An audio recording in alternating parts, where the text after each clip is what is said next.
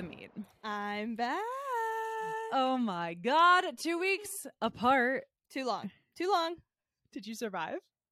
No. Listen, you did really good until Thursday. And then I FaceTimed in literally like 4 or 5 times. I finally had to be like, Emma, I love you. I have to work. Go back to being at the pool. There was no such thing. But no, I didn't check my emails at all. And then we saw each other at John Mayer. And when I say I literally ran across the club concourse, which I was not supposed to be in. Let's get that straight. Stuck my way up there. Was texting you the whole time. Saw you from a distance and just full ass sprinted and monkey hugged you. You literally jumped into my arms and wrapped your legs around my waist as if we were on like The Bachelor. Like, you know how like that's how they greet each other. Like, this man is just full on having these women just jump into his arms as if that happens in real life. Well, It did happen. You did that in real life. And the funniest part about this was that you were with your friend Natalie, and I didn't know Natalie was coming down with you. And so all of a sudden I just see this blob in black overalls sprinting at me and jumping in my arms.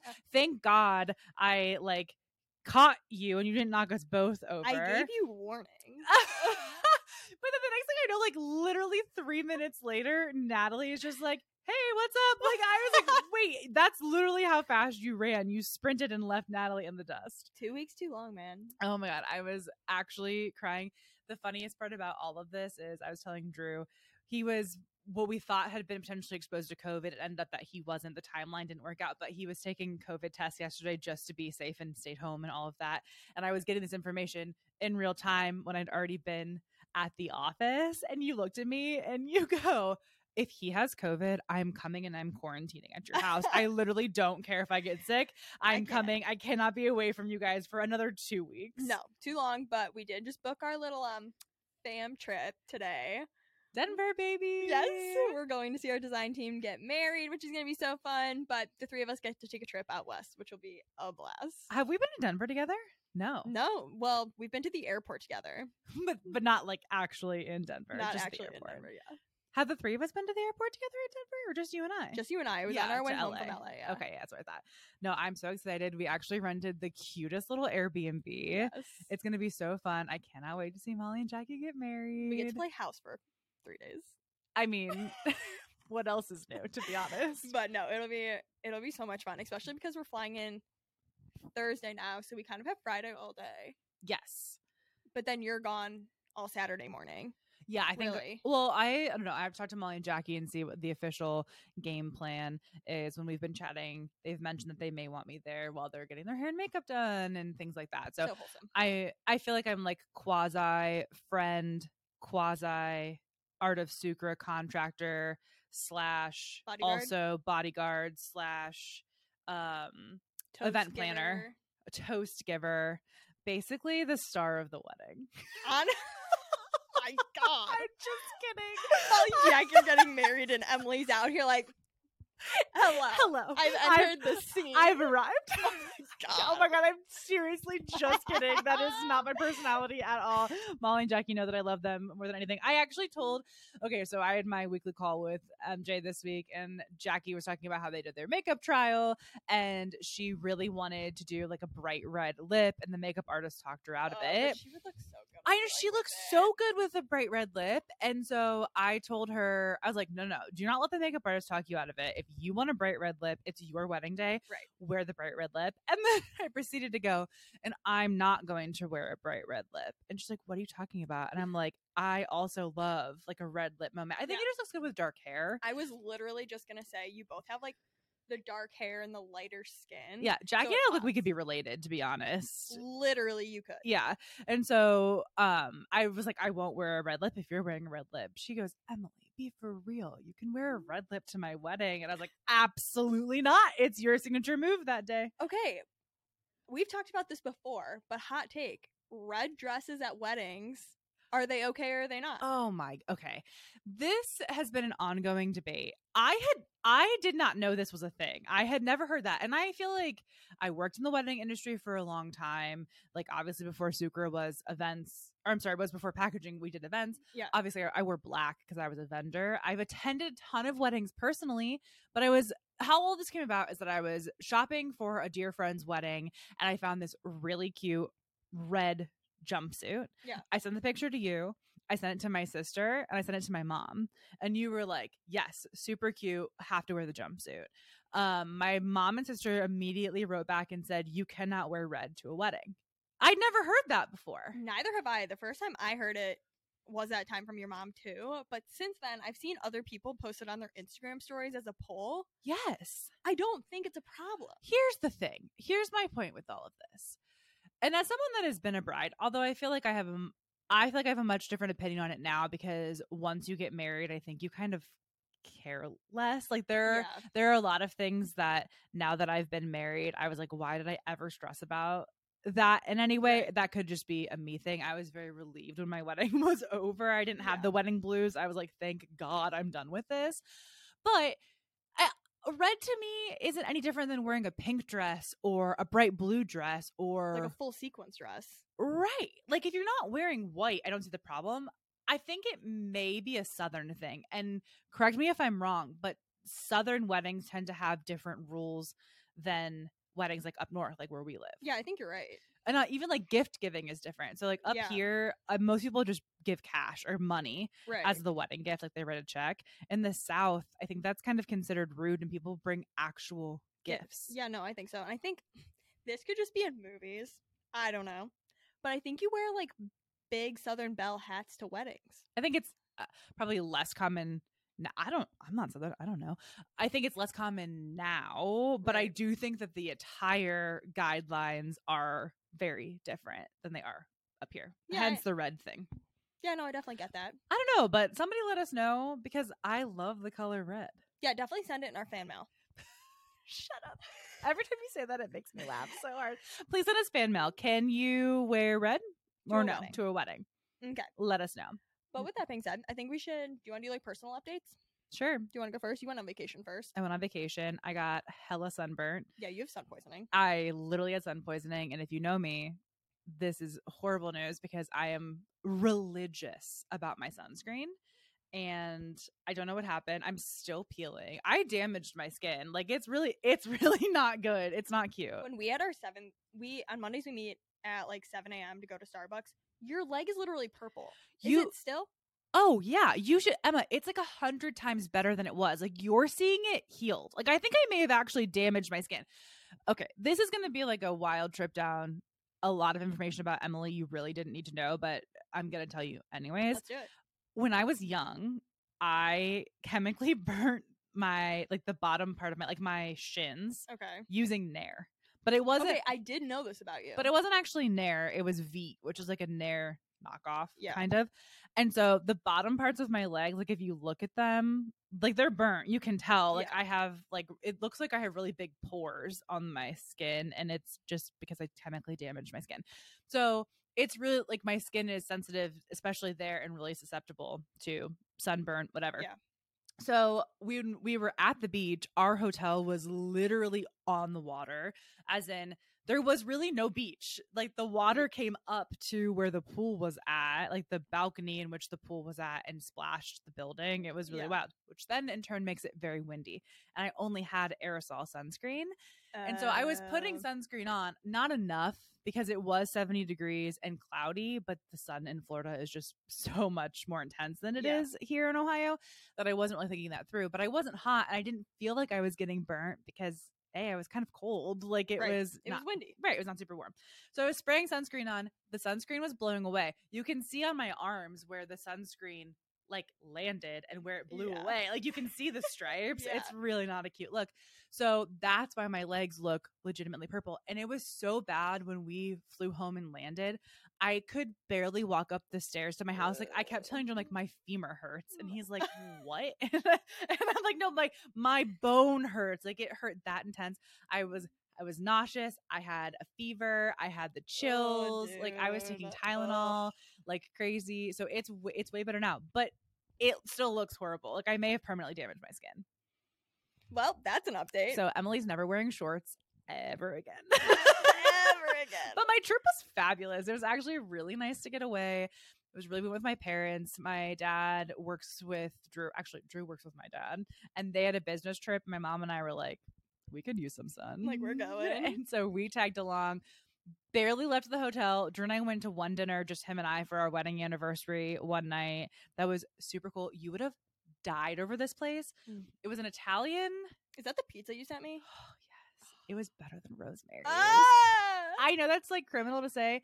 It wasn't cacio e pepe. It was, I don't even know. Oh, it was white truffle. Oh my God. With like Asiago cheese on top. And it was a handmade sourdough crust, like dough, but they burn it. And like, that's my favorite. My mouth is literally puddling. Drew got octopus and it had tentacles on it, like little suction cups. And when I tell you, I was almost ill.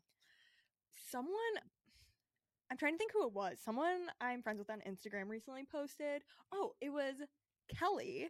Yeah. Was in New York and she was out to dinner and she's like loving every chance I get to eat octopus. Absolutely not. I have never tried octopus a day in my life. Zero. But the suction cups weird me out. No, immediately no.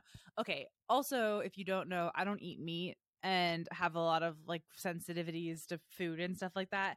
I will tell you, the octopus was not as bad as the last time Drew and I went to Trey Bell and he ordered the bronzino, which is literally just this giant ass fish with the bone in. No. And when I tell you, I couldn't even eat my pasta because it smelled like it came straight out of Lake Erie. And he got a rib of the fish, like the bone stuck in his tooth and had to pick it out. I've never been more repulsed in my entire life. He's lucky we're still married, to be honest.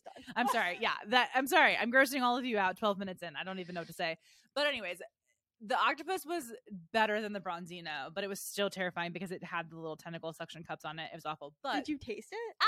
No, did I taste it? Absolutely not. Well, I don't know. You're acting like you tasted it. That's why I had to ask. I was just telling you what it looked like from my point of view. There were like fingerling potatoes on his plate. He was like, "Do you want one?" I was like, "No, it touched the octopus. Absolutely not.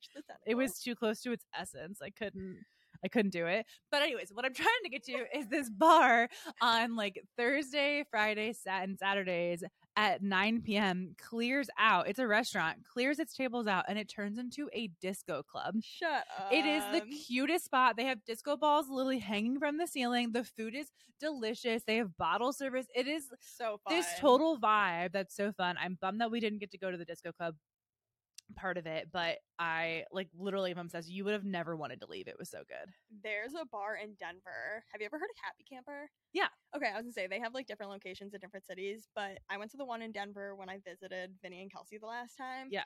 Disco balls literally everywhere. It's your dream come true. You would love it too. Honestly. It's like pizza, cocktails, and what we should go. Disco. We're gonna be in Denver. I know, we should. Anyways, be fun. So exciting. But how was your vacation? Did you get sunburnt like me? No, but AJ did. For the same reason you did, actually. I sprayed him in the wind and it went off into the distance. But no, vacation was good. Our first travel day was literally a travel day from hell. When I saw your Instagram story about it, I was like, oh. It was just not good. My luggage was overweight, and if you know me, that's just like not a surprise. But it was like significantly overweight. Not just like a little. It wasn't like it was 51 pounds. Like you were. It was 68 pounds on the way there and 61 on the way home. Okay, can you explain that to me? Like what is the 7-pound difference? Like what? So my shampoo and conditioner leaked in the bag, so I wasn't able to take basically any toiletries home. Did you take a full size shampoo and conditioner with you? Yeah, I checked a bag. Emma. Stop. That's why your bag was 70 pounds, you psycho. Full shampoo and conditioner, 5 different pairs of shoes, 2 Emma. of them being boots. I mean, and I wore literally, AJ and I laughed about it the entire way home because he was like, "You dumb bitch, you literally wore a pair of shoes. The same pair of shorts. Stop. Like 2 pairs of shoes." Like, when I am telling you, I barely touched my wardrobe. What could you have possibly needed with 5 pairs of shoes to go to the beach? I had just like different outfits planned. You know me. I don't like showing my toes. I think they're hideous. Oh God, here we go. My toes are not it. You will never ever get feet pics from me. Emma will never start an OF account to sell feet pics literally. Because I don't know that I've ever seen your feet. I wear Birkenstocks in the summer, but like Not to work. Rarely. You will see me in my Converse, or I have like my combat boots on like 9 times out of 10. I just can't relate. That's just too Gen Z for me. Now listen, I'm not out here wearing like the like old Navy flip flops, like the ones that go between your toes, like you know what I'm talking about, like the thong flip flops. I think that's what they call them. Yeah. Whatever. But I do I love a sandal. I love a good Birkenstock, but that's it. Like sneakers are my thing. My Steve Madden platform sandals. Oh, those are so cute. Are my favorite, and I bought a white pair that have they have more straps on them, but I wore those the whole time we were in Florida, and those ones are also so cute. Yeah, it was even to the point where AJ took them out of the suitcase and was like, "You don't need these." And I was like, "But I do. They go with these shoes go with this outfit, and these go with this outfit." He's like, "Are you actually gonna wear them?" I'm like, "Yeah, I promise." Stop it. No, but vacation was good. Travel day from hell. Paid a ton of money to get luggage there, and then the flight was delayed, and then the bus we were supposed to take was not in the right spot. It was the wrong bus. Got AJ and I on this bus that dropped us off in the middle of bumfuck Florida, then had to take an Uber, and the Uber dropped us off in the backyard of his Nana's, and it was a loving nightmare. But once we got there, great. Got to ride on a golf cart for a good amount of the trip, laid by the pool. You sent us a picture we have a group chat that's just you, me, and Drew called fam. Yeah. And we didn't have great reception where we were. And Drew pulls his phone out and he goes, "Oh, it's just Emma." And then he goes, "Is she on a golf cart?" I was like, "I don't know. I think so." We both looked at it and it was just the funniest selfie of you just rolling on the back of a golf cart. It was, I mean, honestly, that's my desired way of getting around now. Is definitely by golf cart. I've driven with you. I can believe that is your desired way of getting around. Okay, wait, hold on. I know exactly where this is going. And I don't even have defense to it, if you want my opinion. Besides, my mom did it literally 30 seconds later. I just want you to know that doesn't help the case of the story. Just because Melissa also did this just means that she's clearly the one that taught you how to drive. What's so funny is she gave me one driving lesson and said literally never again. Called my dad and said, "This is your problem." I actually 100% believe that. I don't think you guys would have done well in that situation together at all. No. I didn't do well. Okay, let me tell the story and then we'll go from there. So again, back to the John Mayer concert. We were all standing there and something got brought up about you asked where we parked. Yeah. And I was like, "Oh, we parked in the garage," and then we walked over the Sky Bridge because it dropped us out right where we needed to go. And you then made a comment of "Oh, I got a front row parking spot." And I go, "You drove?" And I looked directly at Nat and I'm like, "You let her drive?" And you go, "I combat parked," which is what we jokingly call when you back into a parking space. We call it combat parking. And I go, "You combat parked?" And Nat goes, "Yeah, and she hit the wall." Okay, it wasn't a wall. I did hit what was behind me, but it was the metal wires, I guess, that go across. So there were 3 of them. It did no damage to my car. And we were like, okay, no one saw that. And then my mom literally does it, hits the wall, and my brother just starts losing it in the passenger seat. Here's the thing. Let me just say this. It's not just the fact that you hit the ropes, the guardrail, the wall, whatever you want to call it. It's the fact that you have a long, sordid, dark history with being the one to operate a moving vehicle. And as someone that has continuously been the victim of this, it's adding another one to the list. You know what I mean? And another one. It's just another accident. The time that you hit the side of the building picking up lunch the one day and proceeded to go, be for real. Be for real, Emma. Elizabeth. Please. Grace.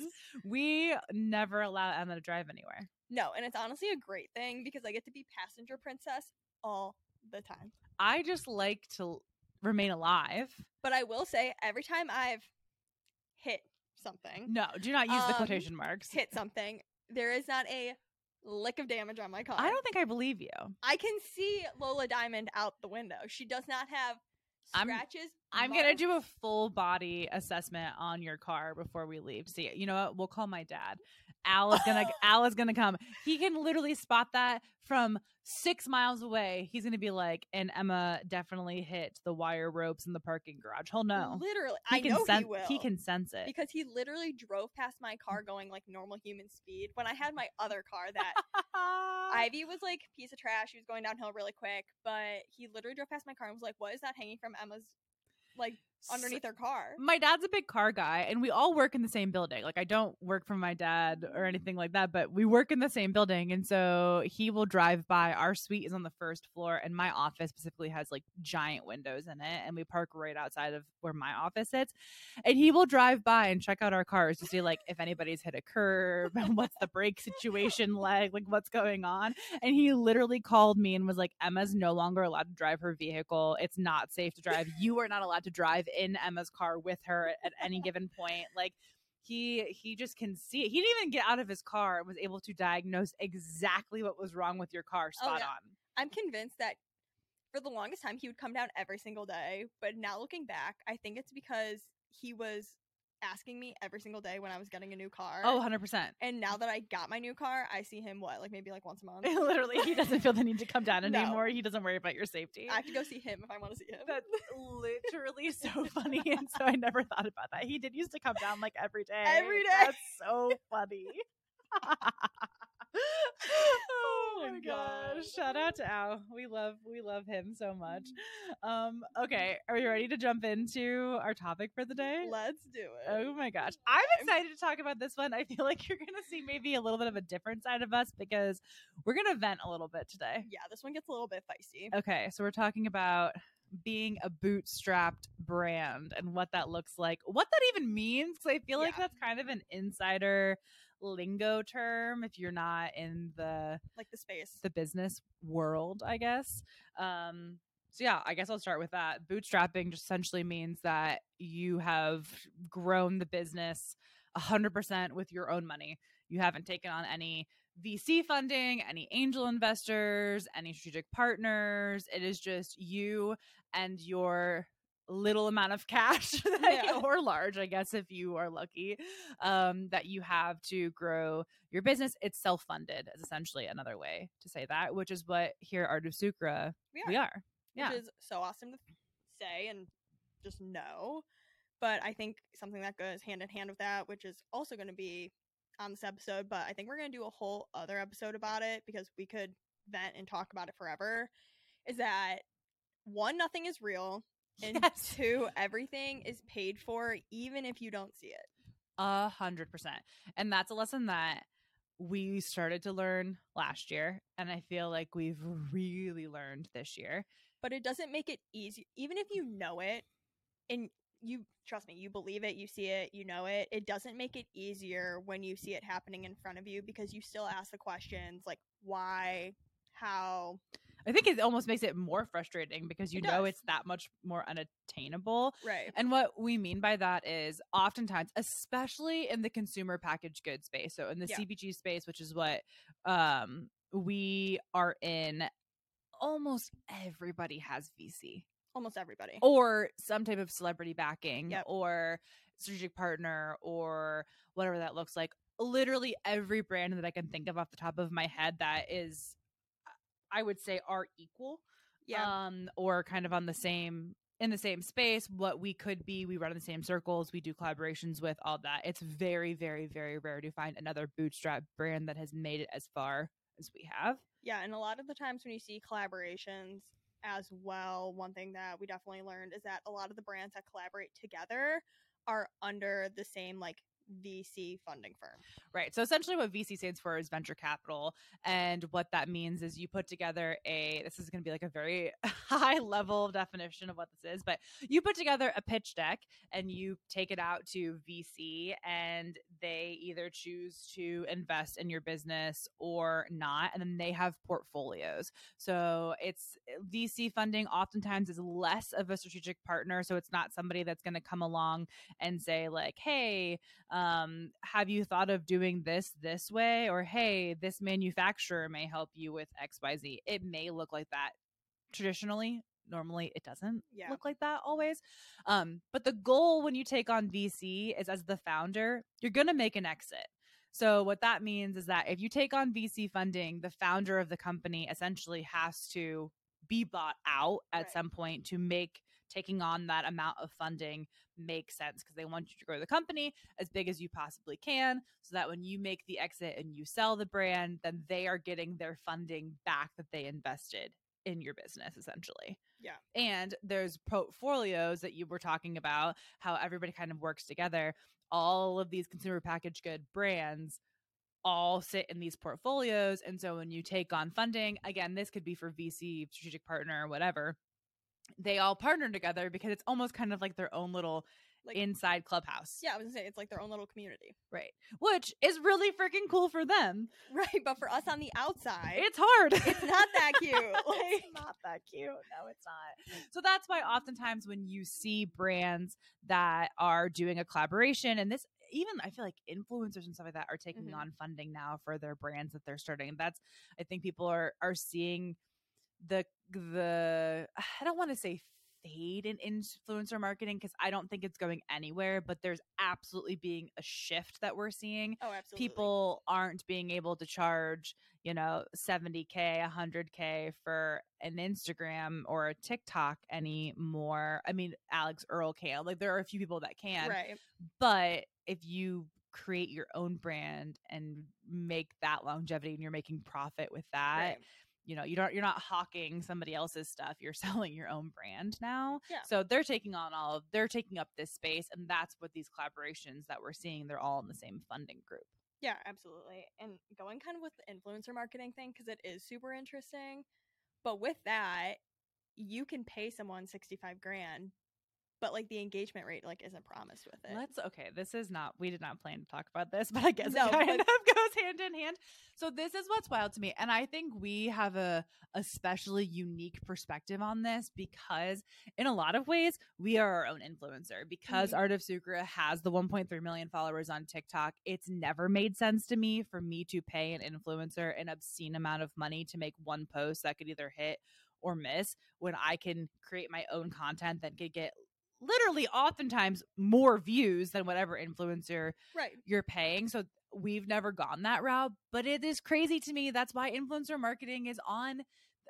There's gonna be a shift. It's already happening. Brands cannot afford to pay these astronomical numbers and literally have no ROI, no return on investment, because these influencers will post one time, and if the video doesn't get views, that's that.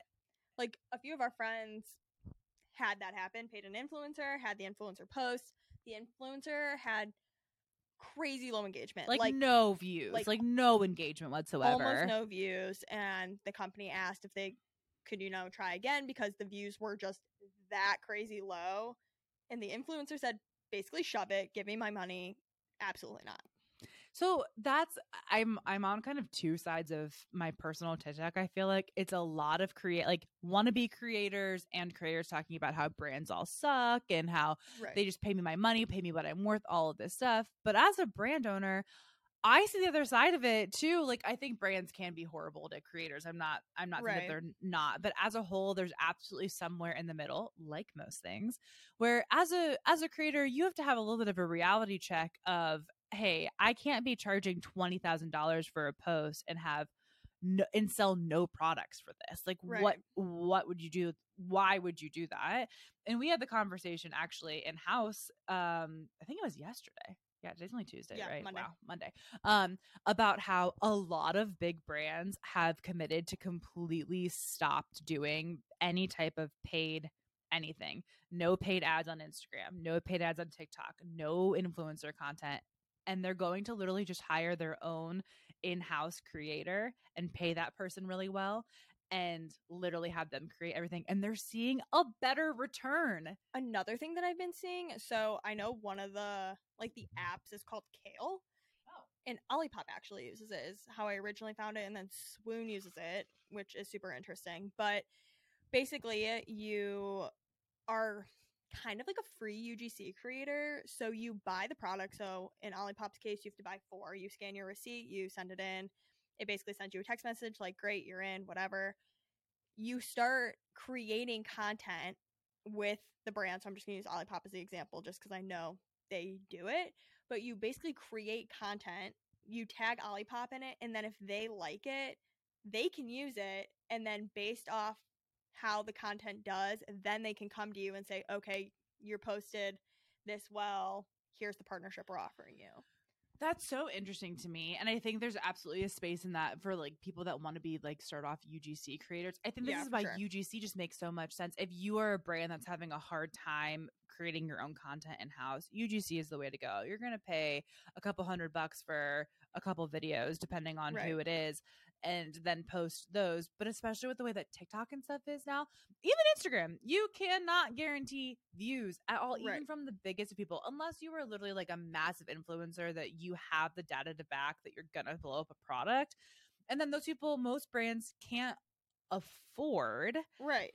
And also, I don't know. The whole thing is just very interesting. It'll be very interesting to see how this shift takes place, and the paying of the after the fact is really interesting. Yeah, I agree with that. And I guess with like paying with the after fact can lead us into how like net 90, net 60, net 30 can like really screw small businesses. As a bootstrap brand, I want to just kick net terms right in the face. Right to the curb. I love them from the standpoint of when we're working with manufacturers and things like that, and we're allowed to pay on like net 30, net 16, never net 90. But that would be nice terms because it allows me to kind of float money sometimes.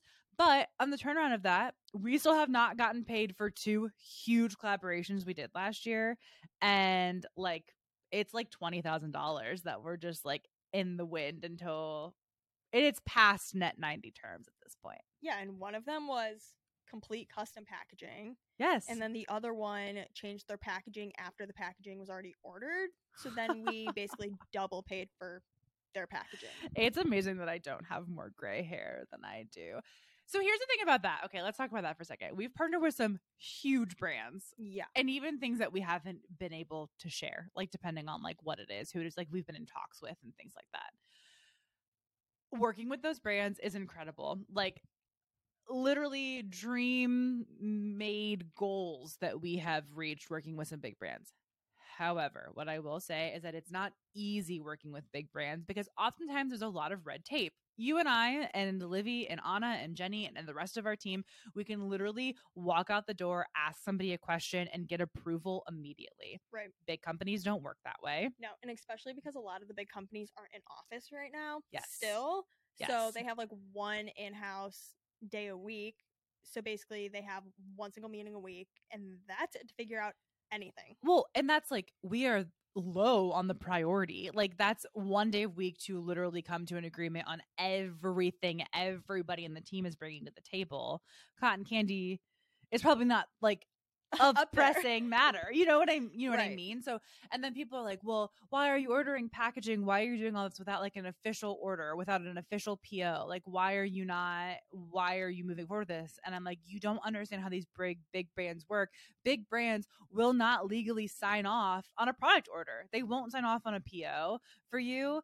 They're not legally allowed. Their signature, if you're Joe Schmo working at Google, you don't have no signing power for Google. And so you have to basically just go off of a verbal commitment. Oftentimes, not always, but oftentimes that's how it works. And people are always working on these tight deadlines.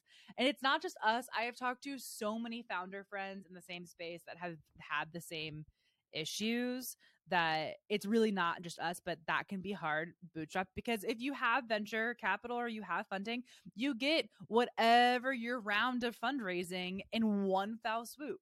So if you raised $1 million, you get $1 million and it sits in your bank account, and then you take draws from it so you can float things like net 90 terms and things like that. When you're bootstrapped, we don't have $1 million sitting in the bank just to slowly draw from. Right. No, it's just crazy because I think people also think we're a lot bigger than we are.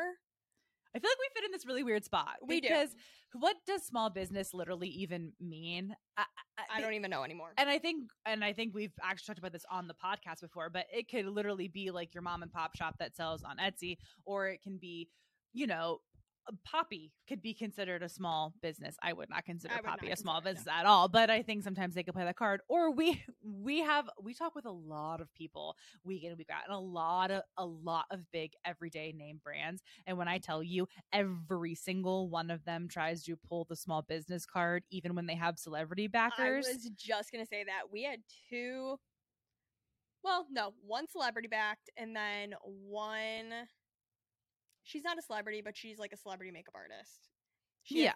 And both brands came to us and claimed they were small businesses, but they love supporting small businesses. So can we donate? Both businesses asked for thousands of units of product For free. Right. While continuing to tell us that they love supporting small business and just love doing whatever they can, but then want 10,000 units of free product. I mean, that's something that I think a lot of businesses face. And I think as you scale, just the scale of it gets bigger. We still to this day get asked to do every fundraiser, every event, everything for free. And it's not that we don't want to do those things for free. It's that we can't. We cannot afford to do everything for free. Like, this is not a nonprofit organization. We have to pay our bills. This is kind of like a side note, but kind of still ties in. So when the news was here, what was that? No, the Akron Beacon. Yeah.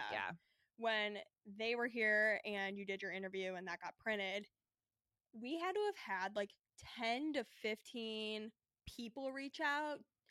Hi, I saw you were in the Akron Beacon Journal. You're local. Can you donate to this? Can you donate to this? And how many emails I just had to be like, no, like, just because you saw us in the newspaper and we're local does not mean we're going to donate to your prom. We're going to donate to your high school fundraiser. Like, right. There's no fine line of respecting a local business or supporting a local business. Everyone just thinks they deserve it for free. Well, everybody talks about supporting small businesses and local businesses until it actually comes down to it oftentimes. Right. And so I think that's where we need like a different term, because we are absolutely by definition still a very small business. We're a small business that has a very large social media following, which I think is confusing for people, but we're also much larger than just like a mom and pop operation or a side hustle or whatever. Like, we have a team of 4 full-time employees. Really, Anna's not full-time. Why do I keep calling her Anna on the podcast? I never call her that in real life except for right now.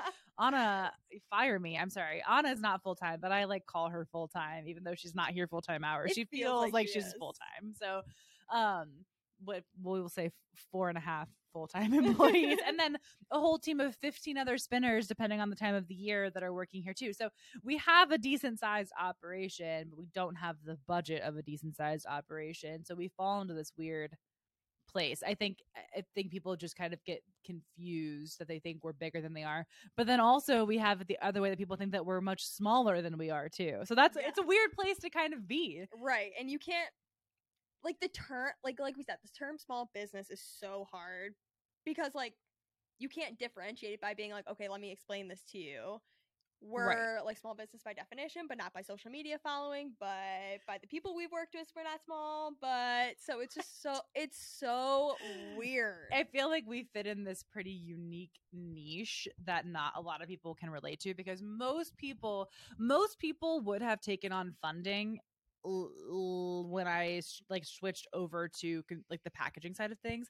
But A, I didn't want to do that. And B, it was COVID. So there was no funding to be had. All type of funding for businesses had completely stopped. So part of it was a timing thing. Part of it was a where we live thing. Most brands here do not fundraise. Most small brands here do not fundraise. As a matter of fact, I think I can only think of a handful of brands that I wouldn't even call small locally that I know have fundraised, and it's nobody in my inner circle by any stretch of the imagination. No. So it's pretty unique to the situation. We're not in LA, we're not in New York, where that's very commonplace that if you start a brand, you're fundraising. Right. But also, circling back to location, I feel like also is like a very big like pro and con of a small business, but also like things are real, things are not real. Oh, absolutely. So we spend a lot of time in New York, a little bit of time in LA, and people are always a little bit confused as to why we're in Cleveland, like, why do we continue to operate the business here? It's affordable. Yeah, so it's cheap. It's cheap to run a business. I mean, it's not cheap. It's so expensive. Watch my personal TikTok. It's so much money, but it's way cheaper here than it would be if we lived on either coast. But we're also kind of removed from the not understanding how the inside working of how everything is not real. And what you mean by that is, I don't even know how to like deep dive. I don't even know how to articulate what we're trying to say. But for example, social media marketing, it's all planted. Like nothing's organic. So for example, we love Olipop and we love their team. We've done some things with them and I've taken calls, and I think you've been on them too with the Olipop team. They're amazing. They sent us a ton of Olipop for free and we're like, hey, just use it for product placement. And then we did a planned Stitch situation where they used our product and we used theirs and we kind of went back and forth. None of that happened organically. No, but it was all planned behind the scenes. Right. And so much, everything you see business wise of those interactions, none of that's organic. It's all quote unquote staged or premeditated. Right. Staged is a little harsh, I guess. But it also, I said it earlier, but it doesn't help like the blow when you see it from like a brand that you really like collaborating with like another brand that you really like or a person that you really want to collaborate with, because you're like, how did that happen? How did they get a hold of them? But it's then money. You just internalize really quick and you're like, oh, it's money, it was paid, it was planted, I know that. But circling back to location, it's kind of hard when you live in Cleveland, Ohio, to work with some of those brands people because the outreach just isn't like far enough to do so. I think of our friend like Alexandra, I'm not gonna say her last name right, Lourdes. I pronounced it wrong too. I have like, you know who she's, the donut girl on TikTok. You're gonna know who she is in Las Vegas. So she has the most incredible cafes like Cafe Lolo, Saint Honore Donuts. Like she is incredible. She's an amazing content creator, but she's the perfect example of this. Her content is great and her cafes are stunning, but part of the reason she's as successful as she is purely location. For sure. Because she gets to, take donuts to the Jonas Brothers, and she gets to, I think it was like Bad Bunny was another one that was huge. NSYNC. And all of it because she literally has a location within Caesar's Palace. Right. She has those connections. I don't have any idea what her funding situation is like. I have, not that that really matters, but I have no idea. But location is so key to her success and her thriving because of the market that she's in. Something like that wouldn't do as well here. Like, could you have a successful business in that way, in that style?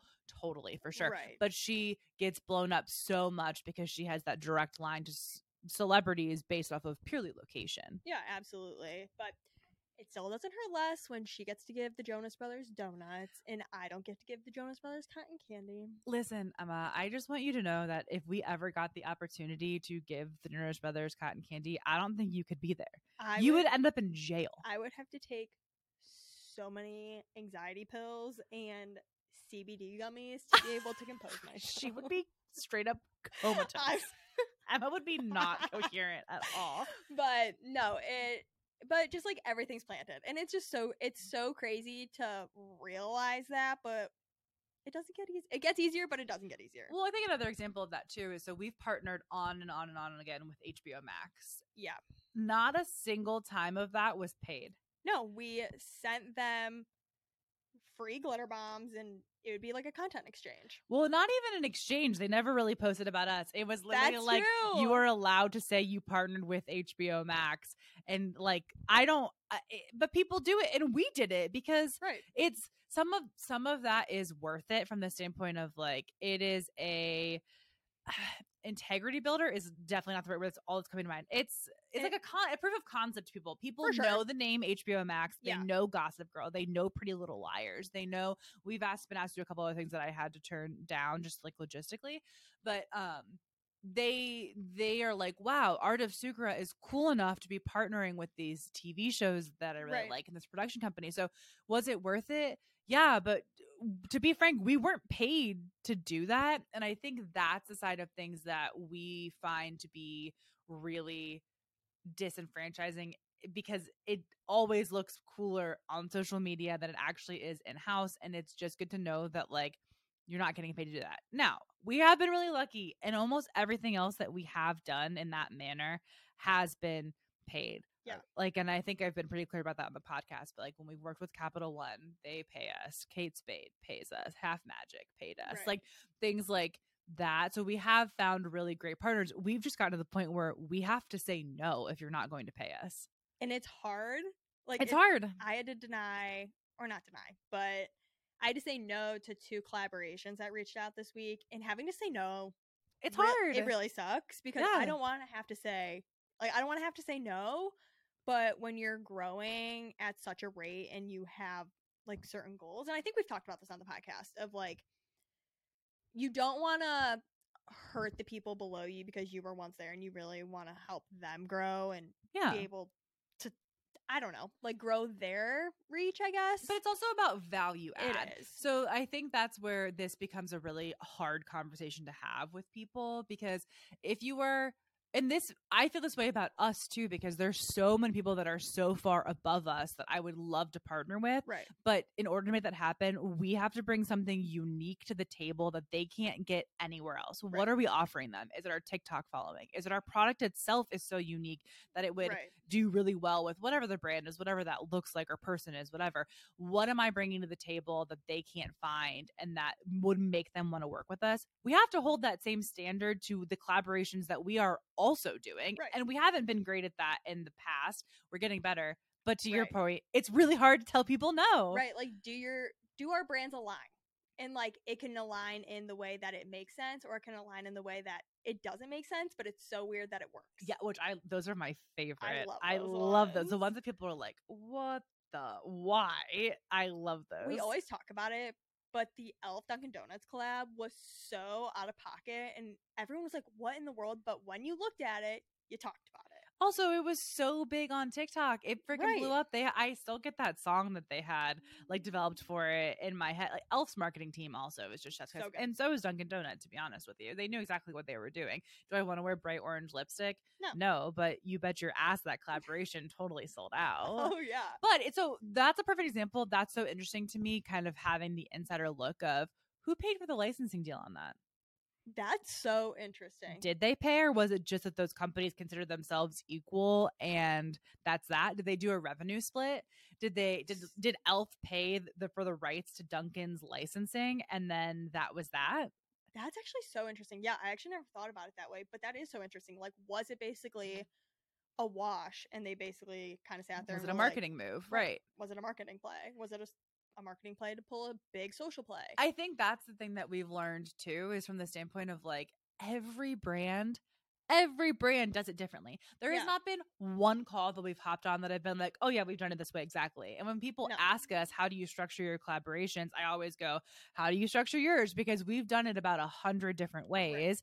And it's so funny to me because sometimes we'll get on the phone with the biggest brands and they're like, we don't need a licensing deal, whatever. Like, let's just do this. Right. And then we'll get on the phone with somebody that's like, my lawyers need to talk to your lawyers and like all this, which is totally fine. I'm fine doing it that way. It depends on what obviously we're talking about, what we're looking at. And some brands want us to cut them a check to use our product. Like, it's insane. It's so weird. And I think where I get frustrated and kind of where like the venting thing comes in, and I know you get the brunt of this, but it oftentimes feels like we're in a lose-lose situation from the standpoint of we get hit at from all freaking sides. People above us want us to pay to work together. People below us want us to pay to work together. Like people want us to give stuff for free from all shapes and sizes. It's like at some point the business has to make money, and it oftentimes feel like, obviously we have our own customers and things like that too, but it's the people that are most loyal to us are the ones that are footing the bill for some of this stuff that we just started saying no. I also feel that, kind of on top of that, how do I say this without kind of being offensive? Oh dear, I'm scared. I have no idea what's about to come out of your mouth. It's not scary, but like I just had a total brain fart. I know what I'm trying to say, it's just not coming out. Of just like people, I think it's super easy for people to get offended, or like when we reach out to people and then when they come back and say, well, we want $15,000 for you to be in our bar program, and we have to say, you're insane, you're crazy. And it's sometimes the collaborations and the partnerships that make the most sense, that they want like I know what I was gonna say. Perfect. She remembered. Okay. No, it went away.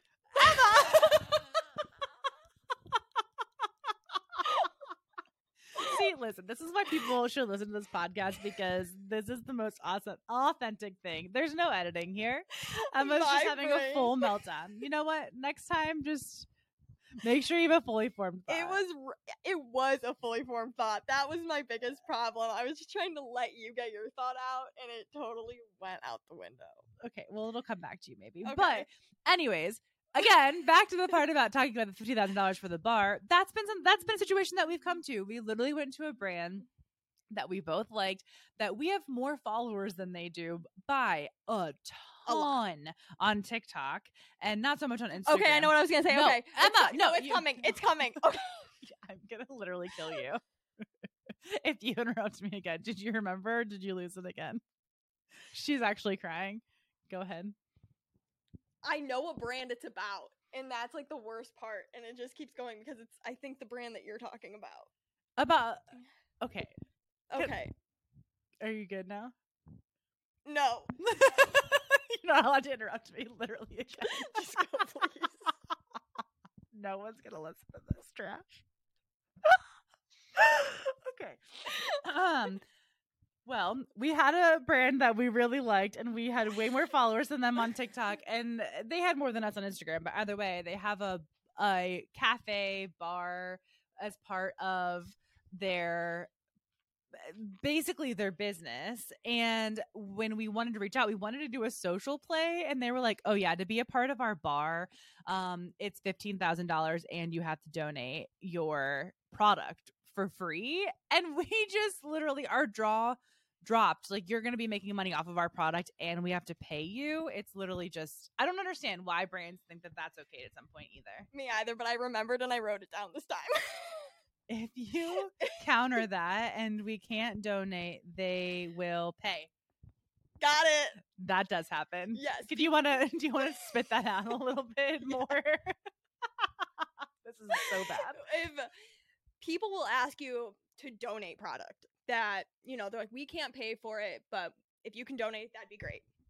You tell them no, and miraculously, they have budget for it. They find the money to pay not only at a discounted rate, but the full price for it. That's also just so interesting to me too.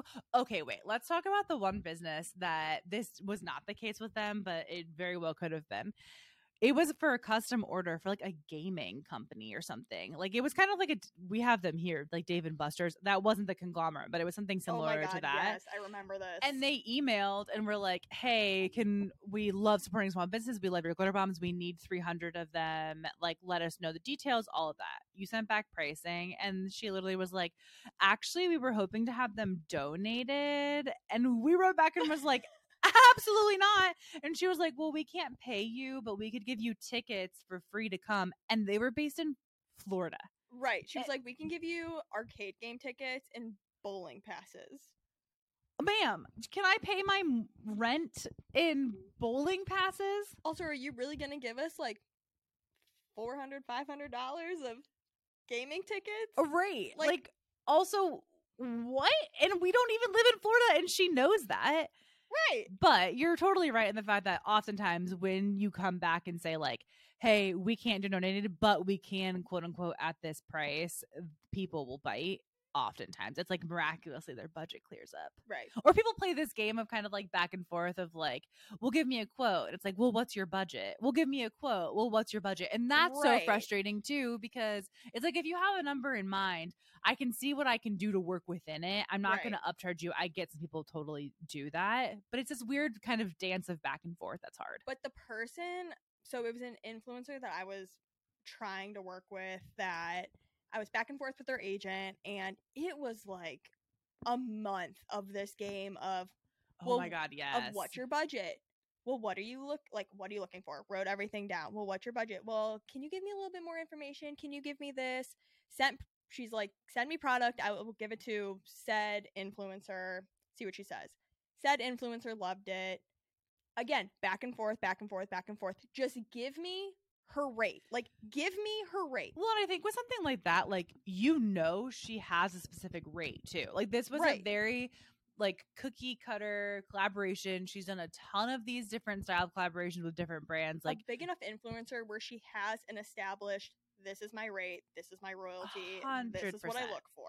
Right. And so just to waste not only our time, but her time going back and forth, where when brands like our time is also super valuable, and not everybody's time is super valuable. I'm not saying ours is more than others, but brands that have the money to cut a check for $60,000 for a collaboration, it's not this like kind of back and forth type of thing where we don't have the time to do that. We don't have the money to do that. Just tell us. We were just asking the rate. Right. And like, we try to make it very clear too. Like, we don't have a huge budget for this. Just wanted to see like what's going on. And some influencers do have the capability to kind of sway, I guess, what their partnership looks like. Like, we're kind of in the talks with an influencer right now that is looking promising, but when we were talking to her agent, she definitely has like wiggle room for what that partnership can look like, her rates, and how you kind of split that up. This influencer, it was like one way or the highway. And like, which I get that, and I totally get that, and I can respect that. I wasn't mad about the pricing of it all. I understand that. I was mad she tossed me around for over a month about giving me her rates when she knew exactly what they were. Totally, because like, I know you don't want to be doing this with me. I don't want to be doing this with you. This is a waste of time. 100%. So respect my time, respect. And I respect your time. I also feel like we fall into a super weird category that's super hard to explain to people not on the phone. And I try to have this, like, I know you've kind of adopted it too, but we have this like little spiel when we hop on the call with people to explain, like, not only are we a brand, we're also kind of influencers ourselves. Not, I don't mean like you and I mean like Art of Sucre is an influencer with like the following that it has, but also we white label our product. So if we don't have the budget to pay for influencer, if that influencer has a brand and they want to do an influencer mailing, put the glitter bombs in there and we can do custom packaging. If you're a company that's hosting an event, like there's so many different ways we can partner together that you can't just write us off just because we can't cut the check. And that is pretty unique for our situation, which is why I oftentimes do think it does work out in our favor, but it takes longer to get there. It definitely does. But it does bug me when an influencer comes back and is like, I literally love this product. Like, I want to use this. And then is like, but also I want $85,000. Well, so here's my thing with the influencer marketing that I struggle with. For and especially because when we talk about doing collaborations, I'm not talking about just like a link that like they're posting our product. I'm talking a full-blown collaboration of like this person gets to like custom design whatever cotton candy flavor, whatever glitter bomb, whatever they want, and we can do just about, if they want to post about it, we'll post about it. Like it's a joint venture for sure. Yeah, for sure. They want a large lump sum of money. They don't want to do a revenue share. No. And to me, that's always a red flag because it's like the goal of this is for both of us to make money. I will do a 50-50 rev split with you, but nobody wants to do that because I think they're afraid that they won't actually sell the product. I would love to know the like inside business details. I don't know if you saw, but Alex Earl did a collaboration with Amino Energy. Yes. And they released, I think it was like a berry flavor. But I would love to know the inside scoop on that product because that was her first collaborative product ever. Interesting. Like, yeah, like what was the cost for that? Right. Like, what was her talent fee? What was the royalty on it? Like, did she have a rev split on it? And I think this kind of goes hand in hand too. We talk about this often from the standpoint of like, what I just wish people talked inside baseball more because there are so many different ways that this can go about. And Jenna Palick actually has done a really incredible job of this lately. We were just talking about it today. She has been so transparent about what she charges companies, what the deliverables were. And I just admire that so much because there's so many things that just people hold so close to the chest, which I think is also part of the reason that we wanted to start this podcast. That I'm not trying to copy anybody directly, but I'm trying to get an understanding of an industry that people don't talk about. And that's not just influencers. That goes with really anything in business. Right now, we're trying to develop like a really kick-ass bar program essentially. And it's really hard because it's really hard. Nobody talks about how to develop something like this. We don't have like in-house salespeople. It's like we don't have boots on the ground type of thing. It's really hard to find advice. It's really hard to find any of this and nobody talks about it. And oftentimes if you pitch people, you get one shot. And if you piss them off or they're not impressed, that's it. And so it's a lot of trial and error, and it just takes so much more time. And I think that's also being bootstrapped where we're at a disadvantage, because when you take on those funding and you take on those strategic partners, they have that insider baseball knowledge that they then share with everybody. Right. And if you don't have that, if you don't have those advisors, it's just you floating Guessing. out here. I mean, it's just a shot in the dark. That's what this entire business has been. It has just been guessing and figuring it out as we go, Right. which I'm really freaking proud of. Yeah. But I'm also really freaking tired, and you're really freaking tired. And sometimes it can just be hard to keep, it's harder to keep morale up. At least we have each other, because some Right. people like do it on their own. I mean, girl, I did it on my own for Okay, yeah, that for forever. part, So I get but- it. Yeah, but totally. Yeah. And I think we have like a unique situation too, where even people that like with the founder, like right hand situation, like I tell you everything. Right. Most people aren't like that. And Right. as someone that hasn't on my own, like before I had you, it's really lonely. Yeah, but at least we have like learned together in the aspect of like some things aren't real, like some things are Right. fake, like working through those thoughts while pitching, while trying to build those collaborations. Because I think if I like was alone in that situation, Oh yeah, I would just be like sitting in the dark for on the sure. ground, crying. At least we can I did that a lot. Yeah. I still sometimes do it. I just text you about it afterwards. Mental breakdown 1. Meant to be. No, but like you texted me this morning about a brand that we have literally we've been in talks with them forever. Literally have been chasing them down for over a year. Livy and I like cold sent them products last year, which they posted about, but then completely went dark again. They went like they were in our DMs about it, posted about it. We had emails with them, and then just like fell off the face of the planet, which happens. It totally happens. But they emailed you back out of the freaking blue. Like you Right. hadn't followed up, literally nothing. And I literally just wrote back to you in all capital letters. Some things take time. Title of my memoir. And so I was like, title of my memoir, some things take time. Because it's the story of our life, honestly. And it's just frustrating because it doesn't feel like it takes time for everybody else, just because of that inside network that we don't have. Right. And also we have no idea how long behind the scenes it takes for them to do those things either. But it's also one of those things that we've learned that like no one has their shit together. Like the premise of this Also the title of my memoir. Literally. The collaboration is meant for festival season, which if you know me is like my season. So I've been trying to get this collaboration because it is so perfect. Yeah. And I pitched them, I think the last time I pitched them was the end of January. Right. And yeah, what's so funny, and I told you this earlier, is that the girl who emailed me was a title in the company that I didn't like know existed, couldn't find the girl anywhere, wasn't on LinkedIn, wasn't on like a different platform that I use. But you never know who's going to reach out to you.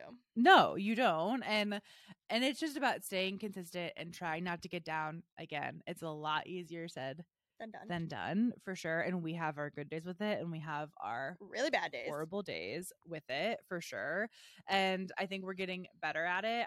As a whole, I think people wonder why I've continued to be bootstrapped, and the reality is I vacillate, and Emma knows this a lot. I've vacillated so much over the past really year. I always used to say I would never take on funding ever, and over the last year I've just really realized how much of a grind this is to bootstrap, and I'm tired and I'm old, and and then I do think in a lot of ways life would be easier if we took on funding, but I also think it would be a lot harder in a lot of ways, because funding is not just this magic cure-all. Now you have money in the bank. I've talked to so many friends that are founders that have taken on funding, and they've all been like, it's not a magic bullet. Like, yes, Right. it eases some worries, but it brings on whole new ones because you have a board to answer to now. Yep. And that would be really hard. That would be challenging for me on certain things. I think it would be challenging for us as a team as a whole. Our dynamic is really, really cool, and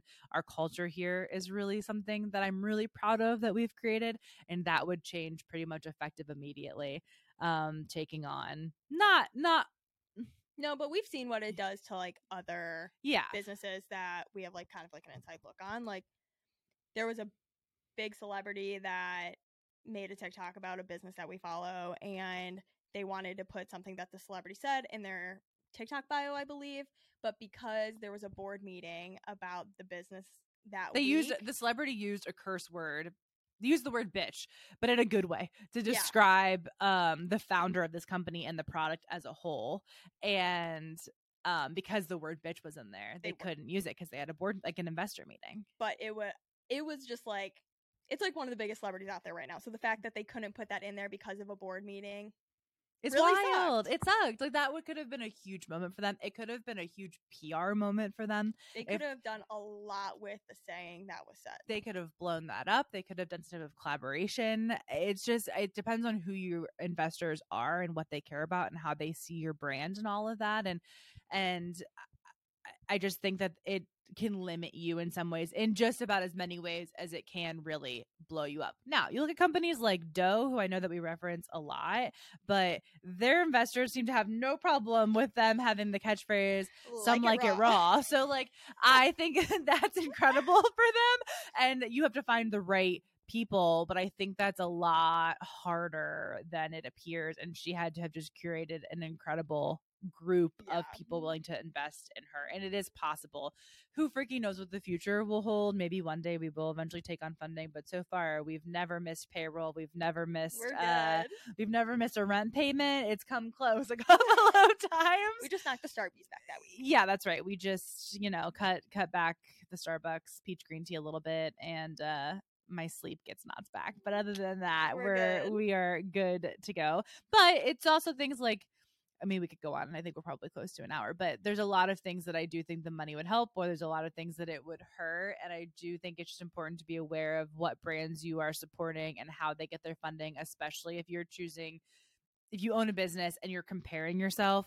It's just good to kind of have that in the back of your mind of like, oh, this makes a little bit more sense now. So with that being said, love you, mean it. Love you, mean it. Bye. Bye.